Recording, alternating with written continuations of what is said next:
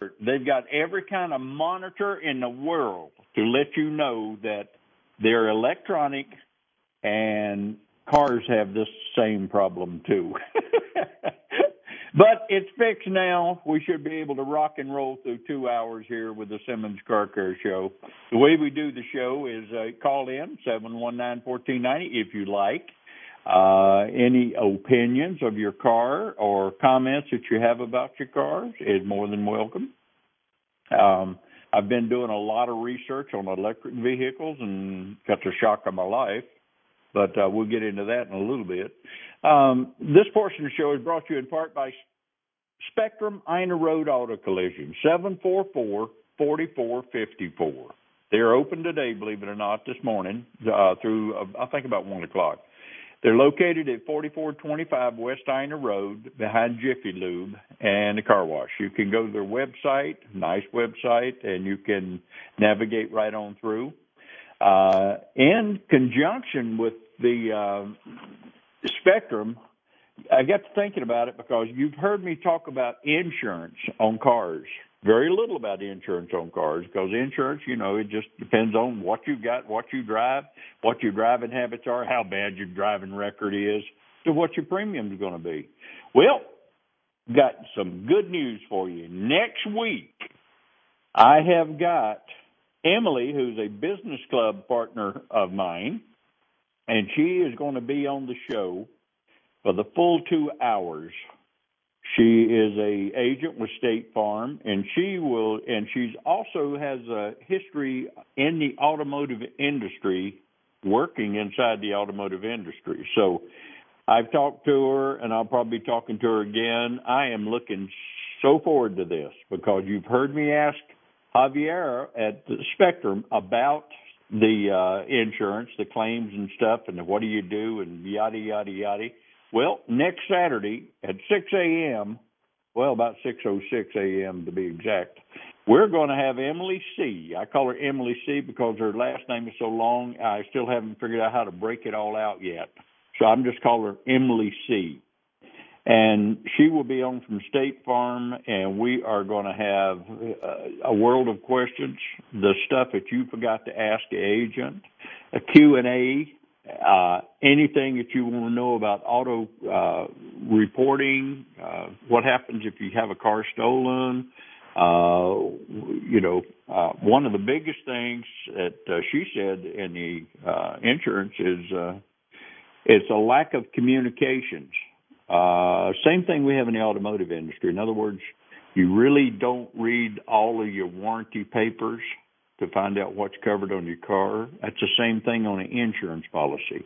And I've always said, and I learned it a long time ago, if you want to know what's covered, read the exclusions, whether it be on a warranty, whether it be on your auto insurance policy, but read the exclusions. Now, I understand that the state just increased the minimum. They doubled the minimum requirements for your insurance. Now, I haven't followed up on that yet, but I understand it will take place not too long from now. So if somebody's got some more information on that, just give me a call down here at 719-1490, and we'll put it out on the airway. But that's actually good because what they have now as a minimum is so minimum. And the insurance company can write you a check for the maximum claim that you have, the maximum that you're covered for, and then they're out of it. Well, people, $300,000 doesn't really cover a whole lot in medical expense if you've been in a car wreck. If you've been in a hospital lately, my hand cost $42,000 when I crashed a hand and told you all about it down at the lakes when I fell out of the boat backwards. My hand was $42,000 before the smoke cleared. So it's expensive. So $300,000 and have a severe wreck or something, it's not going to cover much. And, they've got all sorts of stuff, all sorts of insurance, uninsured motorist, and a lot of stuff that you can do to protect yourself and help yourself. But I am not going to get into that. I am not a licensed insurance agent. I am just going to wait till Emily gets in, and we'll ask her all of these questions. So next Saturday, be here at 6 a.m. You would not believe how sophisticated yet simple no, it's not simple. I don't, she explained it to me, and I've been around quite a while. And still, it's going to be an excellent show next Saturday morning, as well as today with your help. I'm doing it solo, but I've been researching all week, and we're going to get into some of the stuff that I run across. But first, I wanted to apologize for the first hour of last week, even though it was no one's fault. I've already verified that. So you can't be mad at somebody when it's no one's fault. Electronics? Oh, my gosh. Everybody that owns a cell phone knows what electronics is, so bear with me. Let's get this show on the road. All right, been talking about electric cars.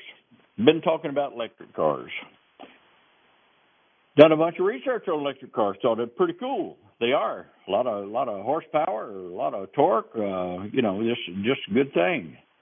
And then I run across this little article. It says, for your information, electric cars. 1 out of 5 California electric car owners are going back to gas cars because they do not like charge times of the electric car to run 35 miles. They don't like to spend 2 or 3 hours. And in defense of that, the electric industry has already figured out that there was a problem with these things as far as the short mileage that you can get in them and go. I've got a neighbor that gets in his. He can't go to Phoenix and back. He has to borrow his grandmother's little hybrid Ford in order to get up there. But he's just got it all electric. He said, "Oh, it's really cheap." Well, yeah, it is, because you drive your grandma's car every time you crawl in it. I have a lot of fun with that one. But 20% from 2012 and 2018, that period of time, 20% of the car owners went back to gas. Okay? So is it the cure-all? No. However, you have a stage 1, which is a 110 plug-in, which most of the earlier cars were. Then you have a stage 2. And then you have a stage 3. Stage 2 is 220. Do you have 220 outlet that you can plug in at your house? That's for stage 2, but your car's got to be set up for it too. Stage 3 is a 440. That's the one that charges up to 80% of the battery in, I think it's 15 minutes. It'll run it. It'll charge that fast. It's like these quick chargers that they have off the freeway going to Phoenix. So keep in mind, there's more to electric car than just, it's an electric car. I can run this thing and save on gas. Okay? People, when we pull into a drive-in restaurant, a drive-through, and they say, okay, here it is. That's supposed to be quick, right? And then they say, can you pull over there and wait until we deliver it out to you? We'll bring it right out. And then they move another car in behind you, and they sit there, and then they move. Must have the same problem. They moved them right in behind me.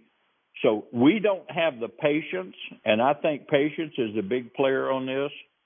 And just for the record, I think the federal government's planning on putting, I've heard 500,000, I've heard of 600,000 stations. Now, which one of those is true, I don't know, but they're going to put in 600 stations, which is probably 25 more times the amount of gas stations. However, gas station, you just pull in, fill it up, in about 5 minutes, you're gone. You don't do that with the electric. It takes just a little bit longer, even with a 3-stage. So everything has to adjust. I remember when I bought a diesel. You couldn't find diesel. You had to go to the truck stops to get diesel fuel. That was how little diesel fuel. You spent most of your time trying to find diesel fuel on a diesel, so you never let it get down below a quarter of a tank. If you did, you may burn a quarter of a tank before you get back where you can buy diesel if you're not on the freeway and you're not access to the big truck stops. So, yeah, it's just a learning process, and they're across the country now.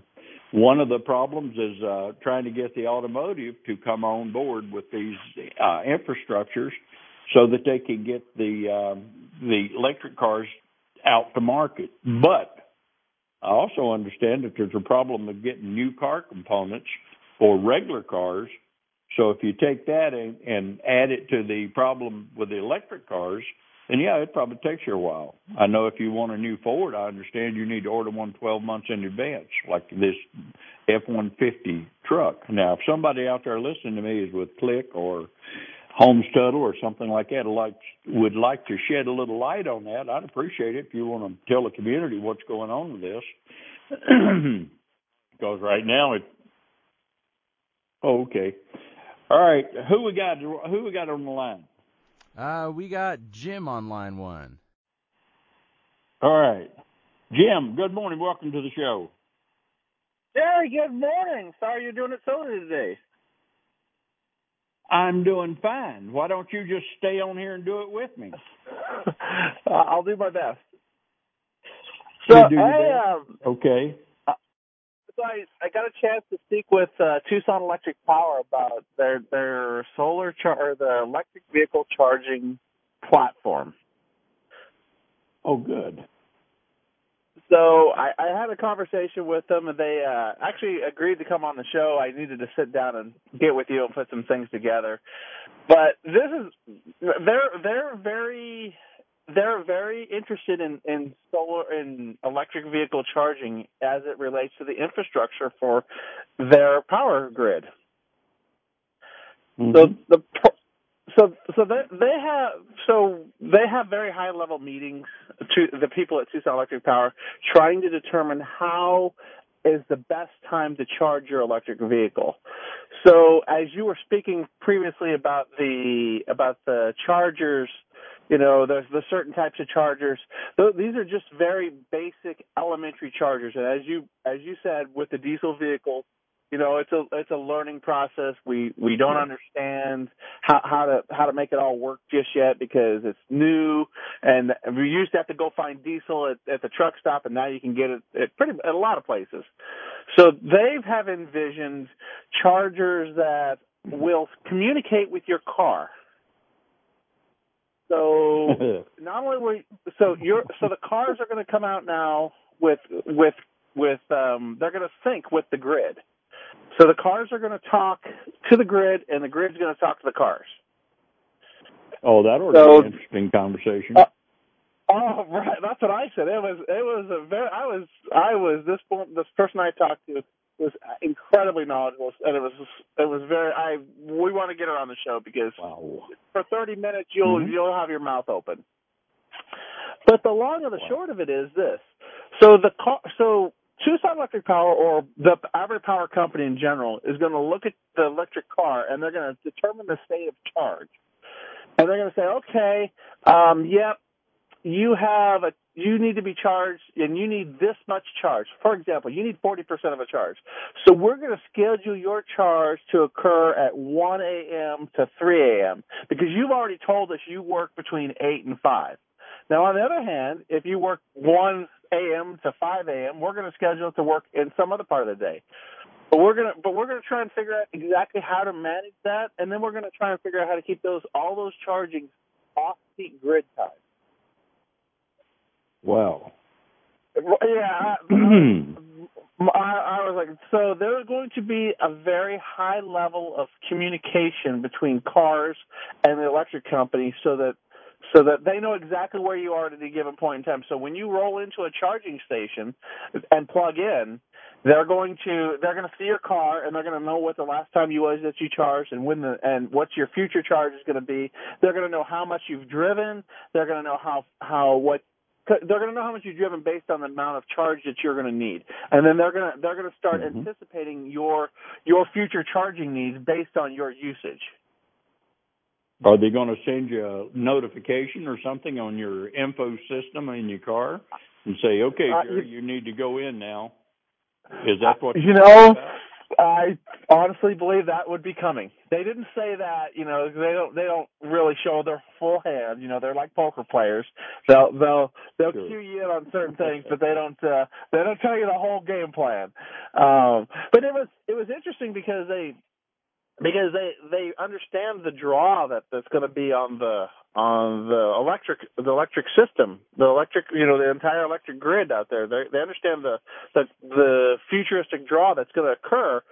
So what they want to do is they want to be able to negotiate that and manage it in a way that works for everybody. Mm-hmm. So, okay, and we did. Sense. That makes sense. And so what we did is we did talk about the infrastructure for your home, and the person I talked to said, well, it's very easy if you have certain type of power. You can just go get basically a dryer plug and plug it in, and then the charger plugs into the dryer plug and go to town. But if you live in an older home, and this person that I talked to lived in a home built in 1920, and she said, I would have to have a complete electric upgrade to my home and my residence before I put them on. Oh wait, let's get to apartment complexes and duplexes and multifamily residences. They haven't even addressed that yet. Because I own an electric car, but I live in New York City, and we don't have single-family homes. We have 43-story apartment complexes. Oh. I live in Tucson, Well, that Arizona, must be what the... Go ahead. Well, I live in Tucson, Arizona, and I live in an apartment complex, and we drive more cars than they do in New York City. And there's, how are we going to put all these chargers, in the parking lot? And what if somebody parks in my designated spot and I can't get to my charger? And the dynamics haven't even been scratched yet. Oh my goodness gracious! What did they say they're going to use to power up the electric grid? Are they still using coal, or are they using natural gas? What are they going to power up the electric grid with? So for these 600,000 is 600,000 or million. So Tucson Electric Power is no longer uses coal. They use natural gas. But they're switching from natural gas. They're going to solar and wind. And actually, so you're gonna laugh a little bit. So their current generating philosophy is they use turbines, steam turbines, to run generators. Well, steam turbines take a lot of maintenance, and they take a long time to power up. They take like 3 or 4 days to get powered up, and they take 3 or 4 days to power down. So what they're putting in is ginormous diesel engines. I mean, ginormous. Huge. They're massive. And what their concept is, they're going to be able to use renewable energy generation during the day, but at peak times they're going to turn on their diesel generators and run the generators, and then as peak loads decrease, they can turn their generators off. Okay. All right, that makes sense. Yeah, I guess. Well, it's an evolving process, is what it sounds like. Oh, my Lord. Oh, my Lord. So now on the all right, you've got 3 stages. You got the 110, the 220, and the 440. Are these electric vehicles coming out? I know Tesla has a 440 quick charge, stage 3. Have you heard anything about what most of the electric cars, from my understanding of research right now, the ones that are coming out have stage 1 and stage 2. You can put a 110 in it, or you can put a 220 in the car. And so that, would plant. But it reminds me of the guy that has a diesel that run it down to a quarter of a tank and said, okay, I better start finding a diesel station. I think that's going to be the same plan that you're going to need if you plan on using an electric vehicle as your primary vehicle. You need to be prepared. You need to watch your gauges a little closer, which is something very few people do.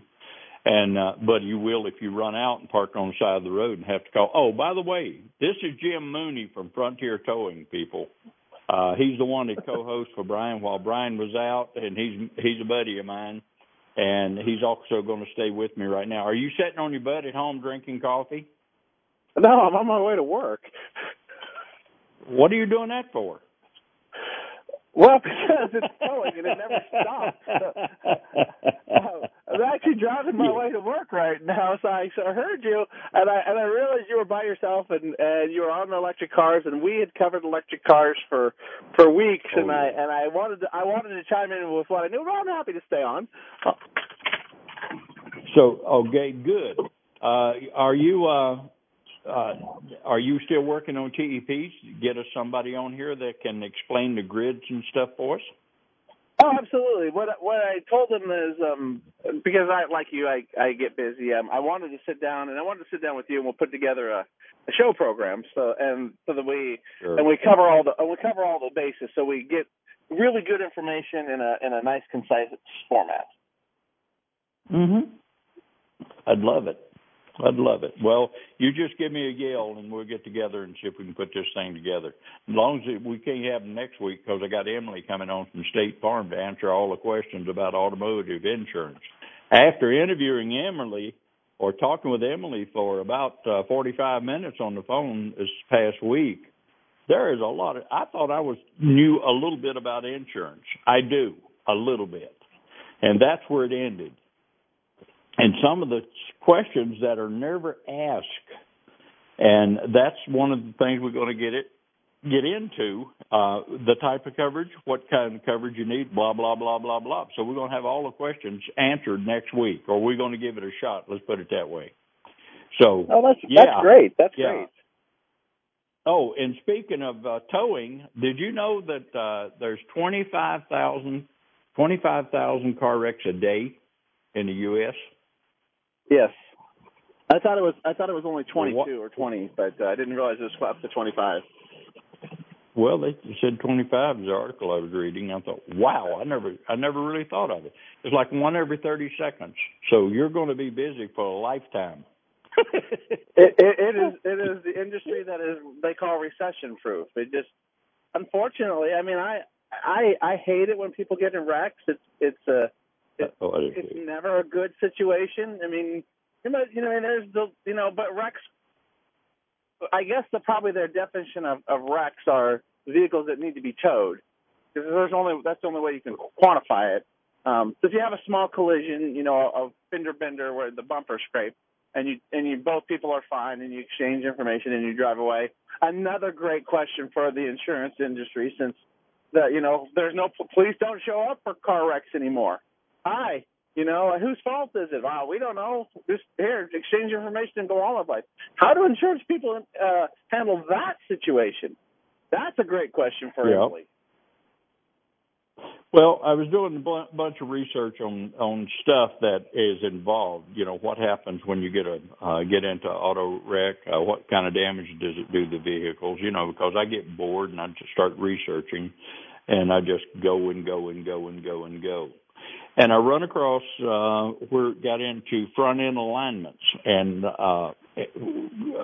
when do you need to get a front end alignment? Oh my gosh!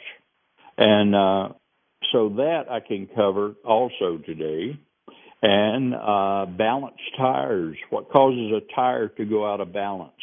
That we can cover today. And you can cover the big stuff, and I'll cover the little stuff, or you can help me cover the little stuff, and we'll help you cover the big stuff. And by the way, Emily's a Mopar fanatic. I told her about your little car. And I love her already. Can I get married her? Because I love her already. Oh yeah. She's a Mopar. She asked me, "Do you like Mopars?" I said, "No, I just drive my 218 Dodge diesel."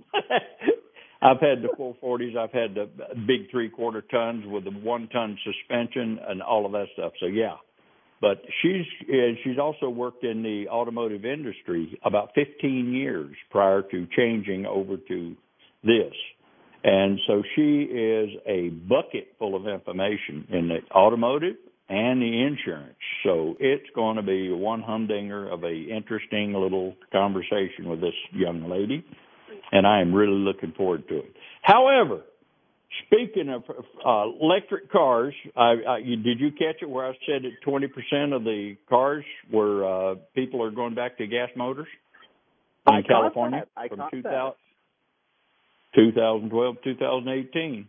So, and I still think it's kind of like diesels, but I've seen guys that had diesels that went to gas burning because I'm not paying no $4 a gallon for diesel, and they go from a diesel and go back to a gas burner. I knew a guy that bought a gas burner. He paid $58,000 for a gas burner truck, and 1 year later he went and traded it in and got him another diesel. He said, "I don't care what the fuel cost." I'm going, wow. So it's a different power range, different torque curve, and once you have a diesel, it's kind of like once you have a pickup and then you sell it and you get a little car because it doesn't use as much gas, and all of a sudden you realize what you use that pickup for, and then you wind up having to buy you a clunker or something like that, put a lot of money in it to make it do what the other one was doing fine before you decide to trade it. But what do you know about the price of used vehicles going up, and why? The price of used, there's no vehicles available. There are no. Have you looked at a car lot? There isn't a new car out there. Dealers. I talked to the guys at O'Reilly Chevrolet. They have. I forget. I think it's like 1,500 pre-orders on trucks, and they did it in like the month of April. Was it 1,500 or something? There was some huge number that all pre-orders. They can't get a vehicle to save their life. Like you said, something about the chips. I'm not sure what the chip issue is. There's some critical component that they can't manufacture the chip, or somebody's not making the chips for the computers that go in every car. And it's not just light cars. There's no semi trucks available either. There's no semi trucks or medium duty trucks. You can't get one of those either. They're out. They, like you said, they're not going to come back online till September. Wow. So apparently the chip manufacturing was reduced during COVID and when nobody was at work. Now all the stock is gone, but it's chip manufacturing. They, I say they, the globally they, us, U.S., China, Thailand, everybody. India, they all make chips. So, not sure where the hang-up is, but if somebody can explain that one to me, I'd love to hear that story. Well, so would I. And you can Google it, and you can check all this stuff, and you get so much information on it, and then you have to sit down and say, okay, what makes sense? Be honest with you, I haven't found the answer to that one yet. I mean, if you're still selling cars, but then I read where you have an influx of cars. One of the things that I found out were your rental cars normally trade, every year or something like that. They turn in cars and then they buy new ones and stuff. They can't even get to cars, so they're hanging on to their fleets now because they can't replace them because they can't get the cars to replace them with. So that's an interesting twist. I also understand that if you go to a rental car place, like I'm getting ready to go to Carolina sometime this year, and they say that the rental cars are up to $100 a day for just a little medium-sized rental car. I'm going, holy crap! You take that over 14 days, and you've got $1,400 in just car rental. That's more than a plane ticket. That's more than plane. We told for rental car companies and vehicles that they would normally not repair because it wasn't worth it. They are getting repaired. So exactly what you said. The normal rent time of they have rental car companies have a lot of data, and they're very good at managing their fleet. They know exactly how much depreciation occurs. They know exactly how many miles. So they used to get really good deals on cars because they buy massive amounts. And then they could resell their vehicles and get out, in a real positive manner. Those numbers are gone now because you're like you said, they cannot get replacement stock. So they're having to run their fleet longer. And where they have these tremendous warranty agreements with OEMs, the agreements are now expiring, so they're no longer warranting the stuff because the agreement, they timed out. They went over 36,000 miles or something, and they're really feeling the pinch of the lack of new vehicles availability. Well, so that means that me and you and the other rentals are going to be feeling the pinch too, huh? You and me are going to feel that, and like you said, the used car market, cars that I see cars for sale in all kinds of places, and numbers that you think that you could not normally even come close to getting. Prices are just crazy because there's no available stock out there to buy. Right. And so the price is up on them. So supply and demand, it's kind of like gas. I was kind of glad to see the diesel under the price of unleaded gasoline, under regular gasoline, by about 8 cents, 9 cents a gallon, something like that. But, I've been watching that because I know what's going on across the country with the gas and the gas pipes and the gas lines closed and all that stuff. And I figure, okay, well, it's going to come. It's going to get worse. It's not going to get better. It's going to get worse. And so I'm going, crap. And now I have this big diesel that only gets about 20 miles per gallon in town. So what am I going to do? Drive my Honda. It gets 28, 27 miles per gallon around town. But it's all just, it's part of life. It's just part of life. If you got to have them, you got to have them. The other thing that... Go ahead. Yeah, you bring up an interesting observation about diesel being the same price or lower than unleaded gasoline. Normally, diesel is 50 cents to $1 higher. Why? Why is it 50 cents to $1 higher? But today, it's identical or less in price.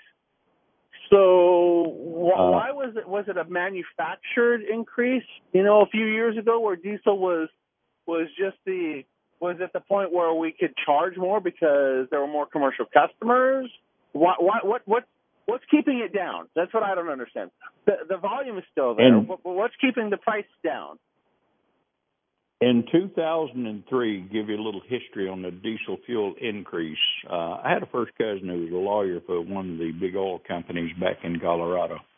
And he come out to visit.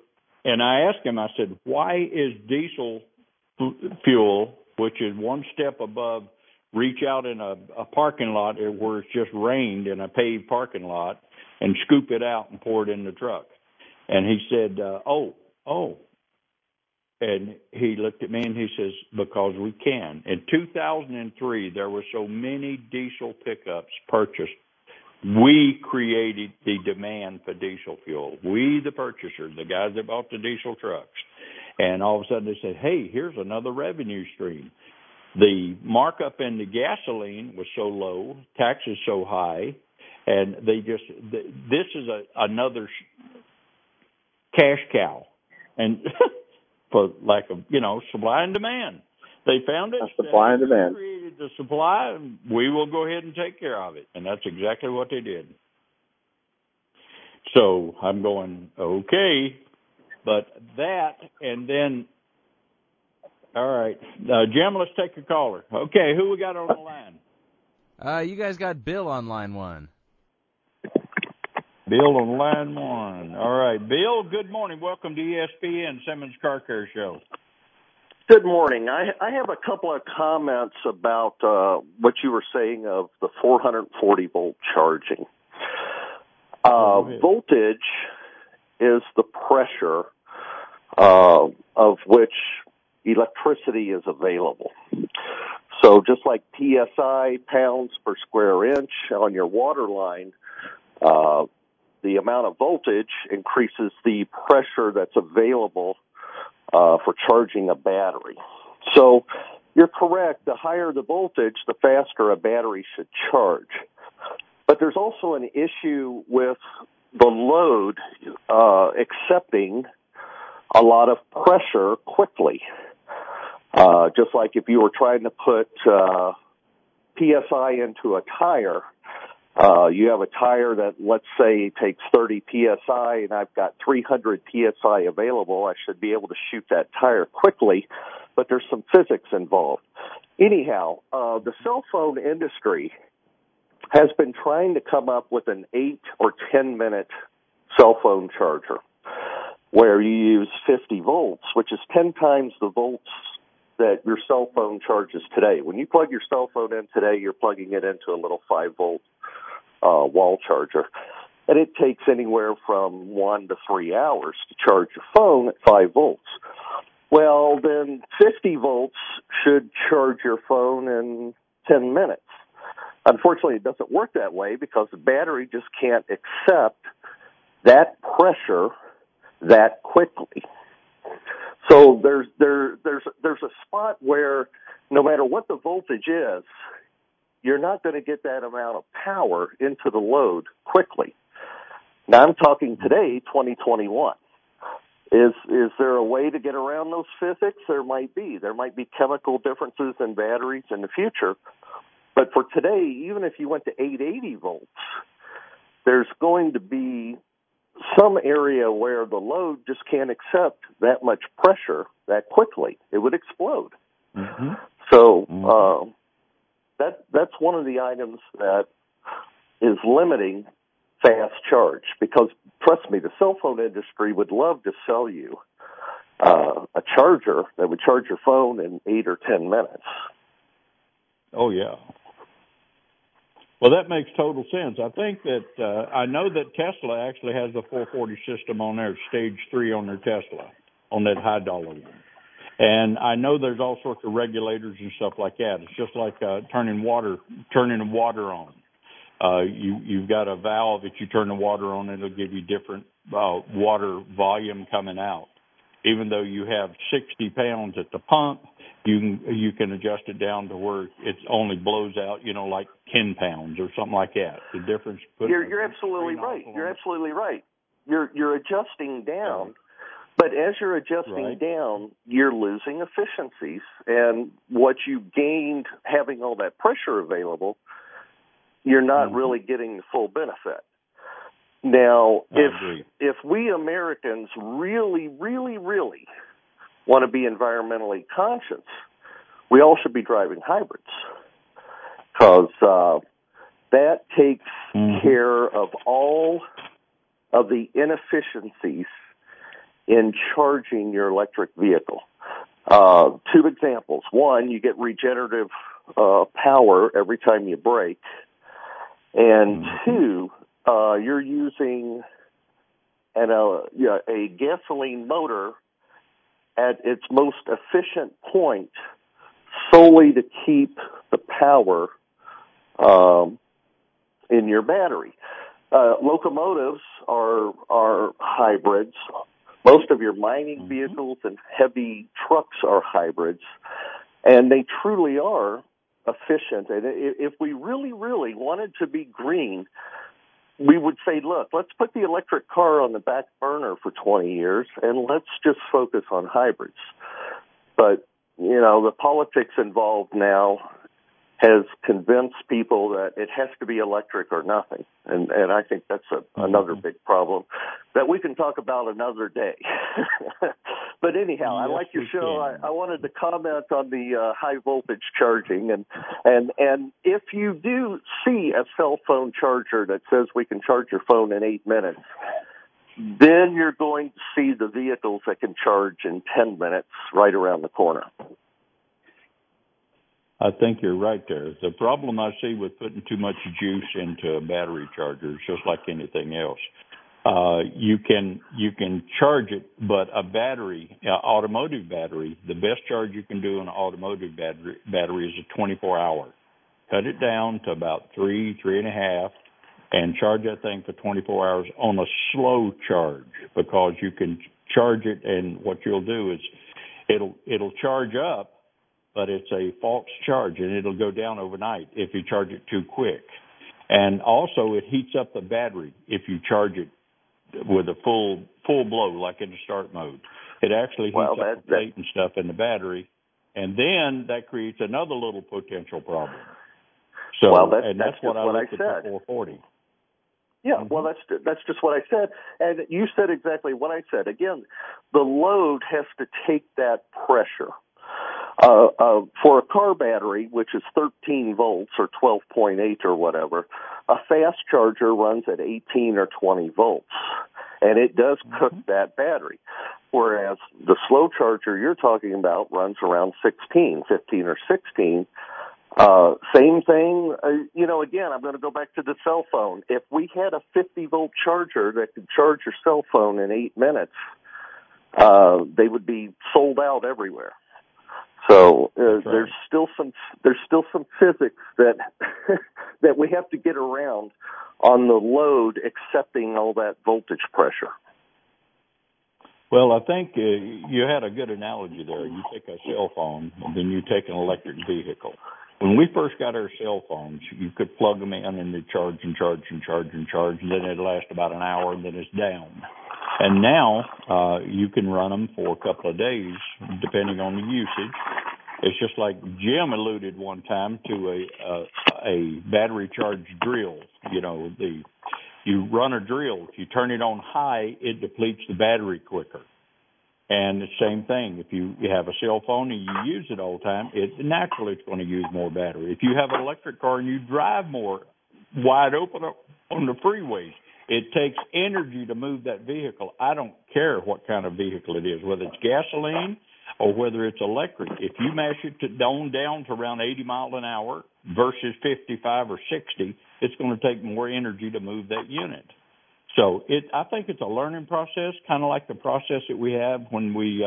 It's kind of interesting because, when we first got our the old hard charge analog GE or whatever it was, the old white brick that we had for a cell phone, that son of a gun was almost bulletproof. And now it's it's so outdated. If you have one, hang on to it. Make a good ornament or something like that. But as far as the technology is happening every day. And you can take the technology like with the automotive industry. There's a recall on somebody's vehicle that they just purchased almost daily now. I started checking that stuff out, and I got bored with it. I mean, if you own a vehicle, it's a later model, yeah, you probably want to just take your VIN number, go into National Highway Transportation Authority or safecar.gov and put the VIN number in and see if you got a recall on your car. That's how many recalls are coming out almost daily. One article said it is daily. So, and same with the cell phone. But the 440, it's an excellent point you made on that. And how many people at their houses have charging stations, 440 charging stations at their house or their business? So that infrastructure has got to be built. It's got to be something else. But I agree with you on the hybrids. I was waiting for a little four-banger diesel or a two-cylinder diesel or a three-cylinder diesel to come out with a hybrid. Instead, Ford come out with that 3-point EcoBoost. It's got already 400 horsepower and 400 foot-pounds of torque. And then they put it in the Mustang? The Ford truck, the Ford pickup. And so now it's got a hybrid in addition to that one, and their miles per gallon is only the difference is 2 miles per gallon over the engine itself. Yeah, I see what you're saying there. I could probably fill up the rest of your next show talking about why hybrids are better, although I don't own one. But you've got longevity. I could see hybrids easily going 300,000 miles without big repairs. Again, you look at the locomotives, the diesel locomotives, they're all hybrids. Oh, yeah. You look at the mining industry, the trucks that haul 900 tons per load, and they're as big as an office building, they're hybrids. Mm-hmm. Steam shovels now that are used in construction are becoming hybrids. They're bulletproof, they're green, they're serviceable. It's the technology we should be focused on today. What I don't like is the politics is the sky will be bluer if everybody gets an electric car. And it's just simply not true. Not in 2021.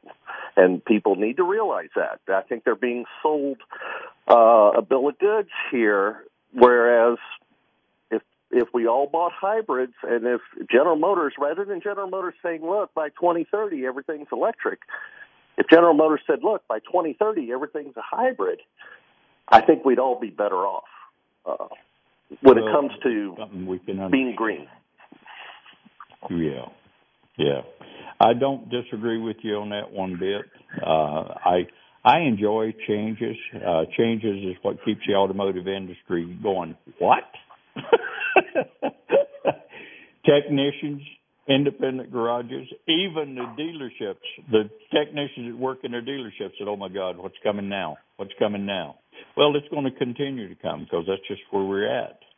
But as far as the windmills and all of that, people say, well, you've got these big windmills, that electric windmill. Yeah, you can't even get rid of the used parts on a windmill. There's no way to recycle them.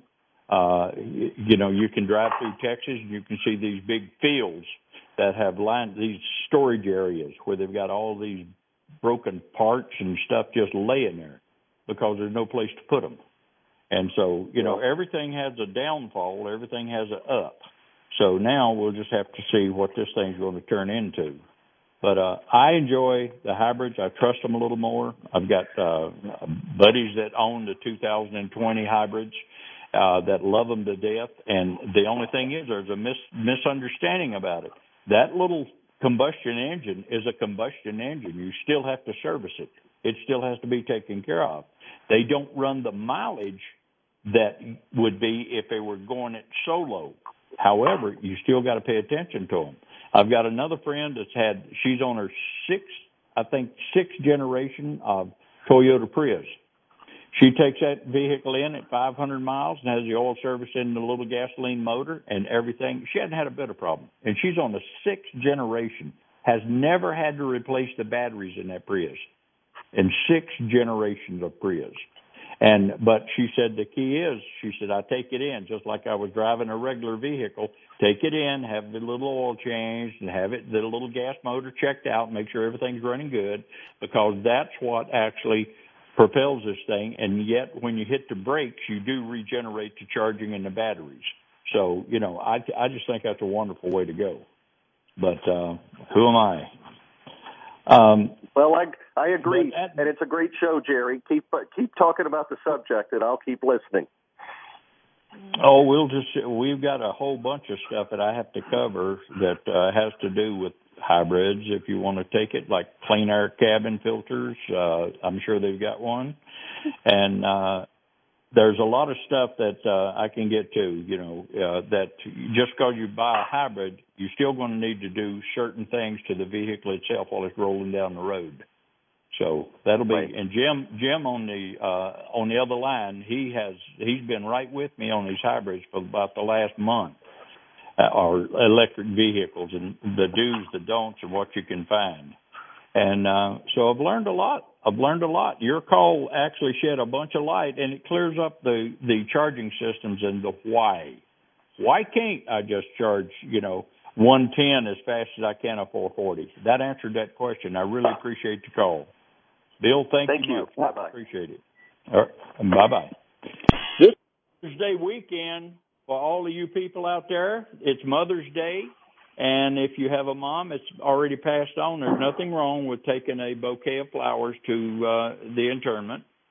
And, but one thing about mothers, you don't really lose them. So when you have Mother's Day, I see people, they feel so bad. And I say, why? Is this the only time of the year you actually think about your mother? Not me. Mine's been gone for, oh, my gosh, 11 years, 12 years. But, yeah, they stay with you, So don't get too doom and gloomy on Mother's Day. It's supposed to be a happy Mother's Day. And if they were sick when they passed on, they're in a better place anyway.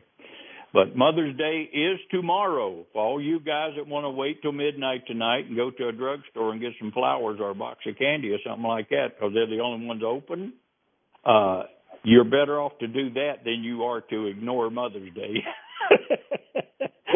Not that I've ever done that, but just make sure that you take care of Mother's Day. And I wish all of you a very happy Mother's Day. And especially Brian. Brian's going to have a problem tomorrow because he lost his mom and dad within 30 days, as you already know. And it's going to be rough on him, and I know it is. So, happy Mother's Day. Just have a happy Mother's Day. All right, Jimbo. Are you still with me? There, Jared.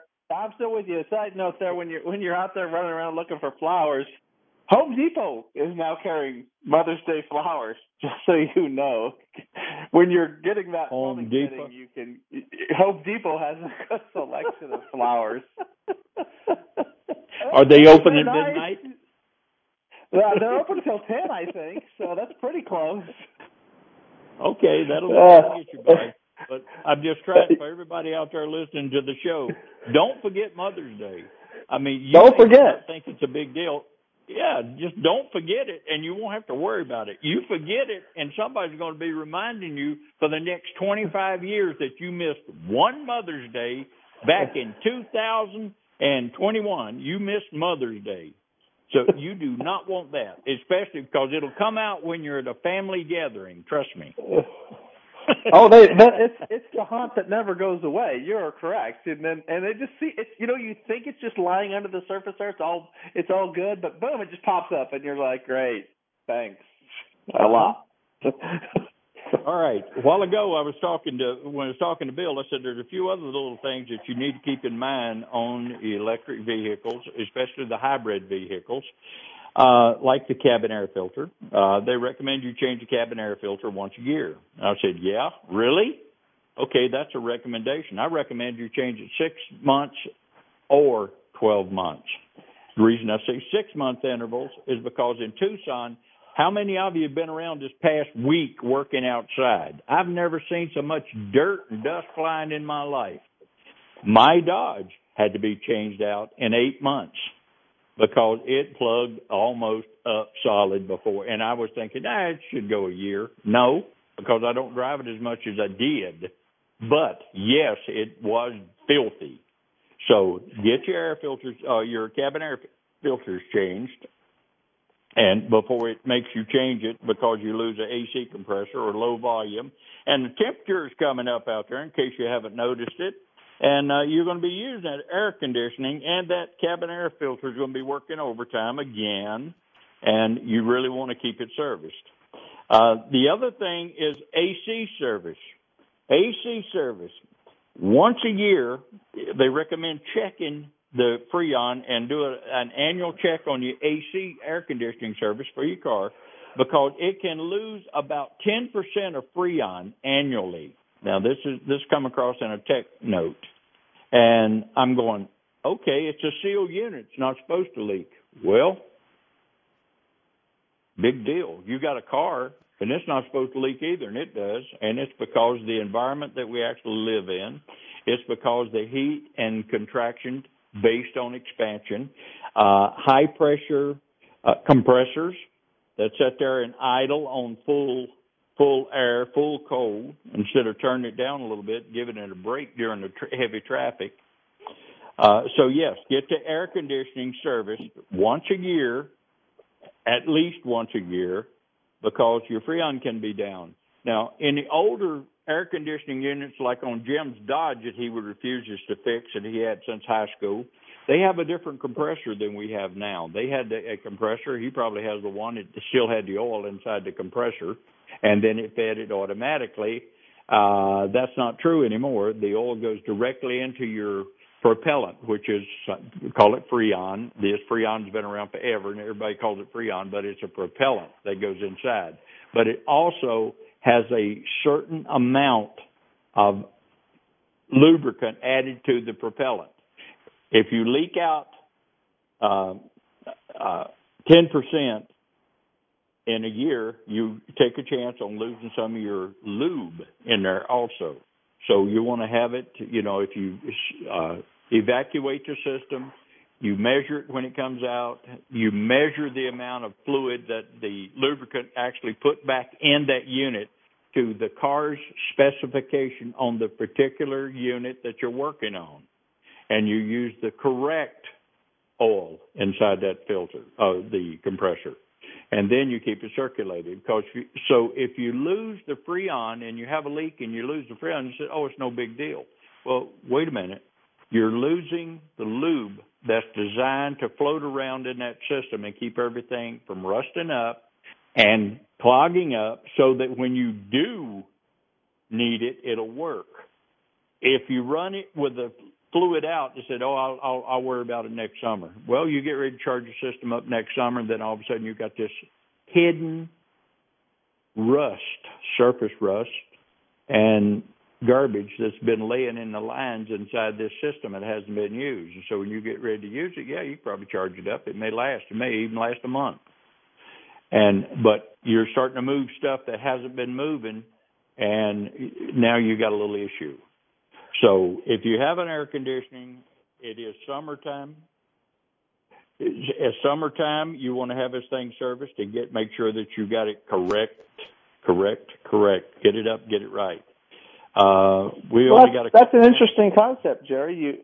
So what you're telling me is that if I go down to Checker, and I'm not knocking Checker, and I get that little can with the hose on it with the little green gauge on it, and it says quick fill, I only put in propellant or Freon into my system, but there's probably no lubricant in that setup, correct? Right.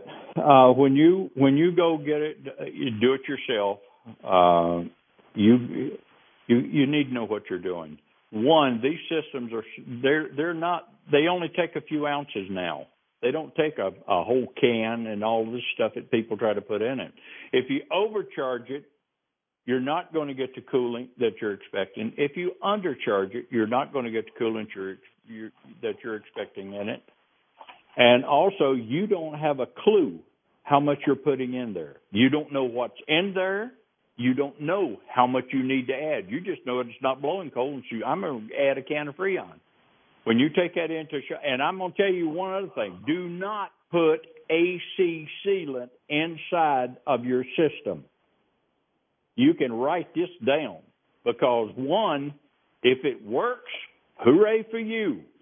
It's going to be permanent, and then you'll be going.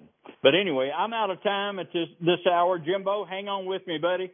We're going to take a break at I'm here. The hour, and we'll be right back with Jerry and Jim from Frontier Towing. Jim's from Frontier, Jerry's from Simmons. We'll be right back.